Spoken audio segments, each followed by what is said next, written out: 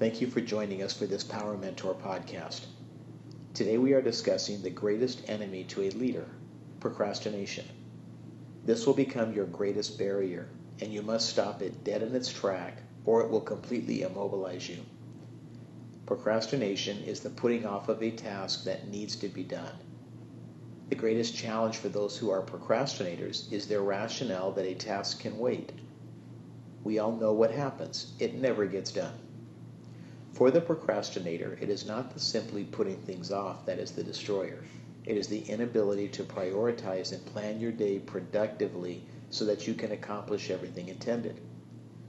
The opposite of procrastination is productivity. So if we focus on what is right instead of what is wrong, we must focus on productivity instead of focusing on the problem of procrastination. We are drawn to that with which we focus on.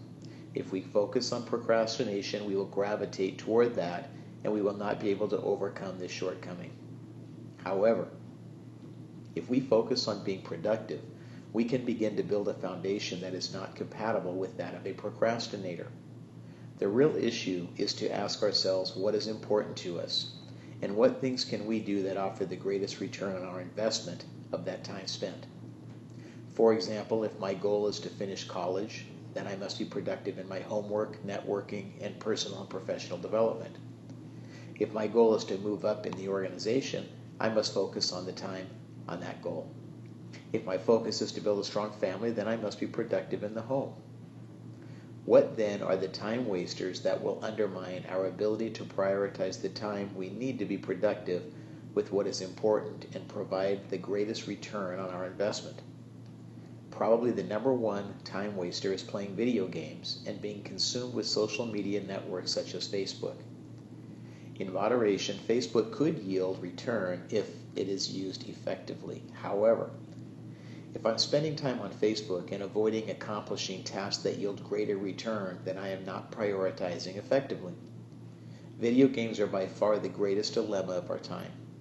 It can become an addiction. Consider some of the games that stimulate our mind and reconsider the fact that one could be in the game of life and play for real instead of pretend, and imagine the possibilities. When I was younger, I was known for starting projects and never finishing them. I am now known for finishing everything I set my mind to, and that took a lot of discipline. What I had to do was reinvent myself. When I reflect on what the root cause was, I can identify that my mind was running 1,000,000 miles an hour, and as I would have something pop up in my mind, I would have every intention of planning a project and completing it. However, as soon as one idea came into fruition, another idea was right in line. I had to stop and ask myself, what do I want to be known for in my life? Do I want to accomplish great things, or do I want to be known as a person that was all talk and no action? I chose to be known for accomplishing my goals, and anything that I set my mind to, I wanted to do it. That is what I'm asking you to do. Be determined to be a doer, not a talker. This will require you to begin to develop the skills that will completely remove any opportunity for you to become a procrastinator. When you get into the game, you will be so engaged that you will not even think about not doing what needs to be done.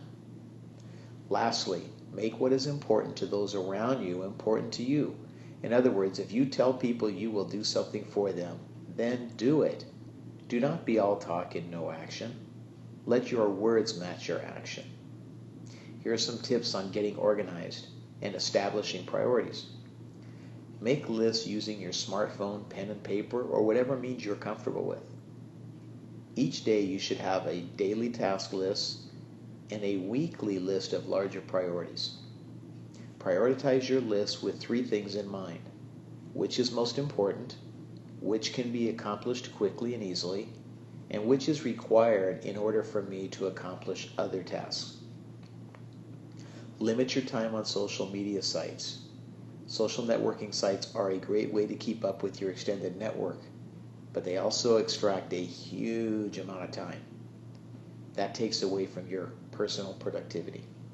Pay attention to how much time they take and make sure that you are getting a good return on your investment. Attack procrastination that nasty habit that can cost you a lot of time, energy, and frustration.